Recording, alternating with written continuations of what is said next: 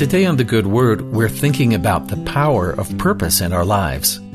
Forgive me for being just a bit graphic, but I want to remind you of the incredible story of Aron Ralston, an experienced hiker who was trapped in the Red Rock Desert of southeastern Utah for days when a boulder fell on his arm.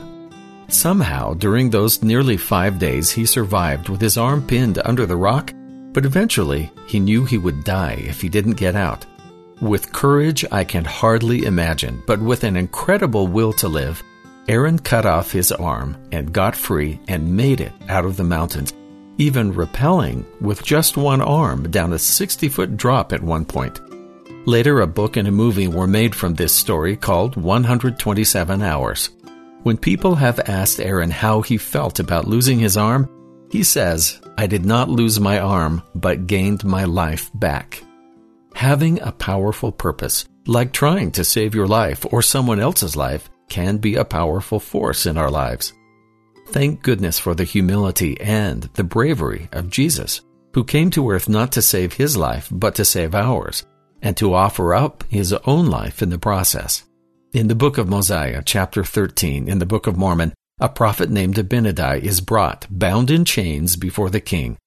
Abinadi knows they'll kill him, but he is determined to deliver to them the message God gave him to deliver.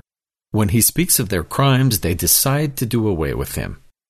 And they stood forth, and attempted to lay their hands on him, but he withstood them, and said unto them, "Touch me not, for God shall smite you, if ye lay your hands upon me, for I have not delivered the message which the Lord sent me to deliver. Therefore God will not suffer that I shall be destroyed at this time. But I must fulfill the commandments wherewith God has commanded me. And because I have told you the truth, ye are angry with me." Now it came to pass that after Abinadi had spoken these words, that the people of King Noah durst not lay their hands on him. For the Spirit of the Lord was upon him, and his face shone with exceeding luster, even as Moses' did while in the Mount of Sinai, while speaking with the Lord. And he spake with power and authority from God. And he continued his word, saying, "Ye see that ye have not power to slay me. Therefore I finish my message.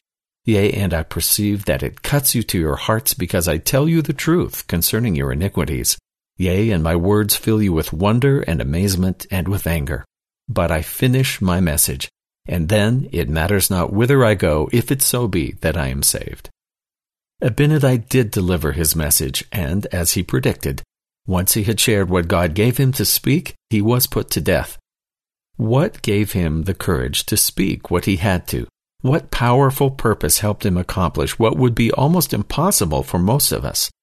His faith in God, his knowledge of a Savior who was beyond all things this world has to offer, gave him strength to testify.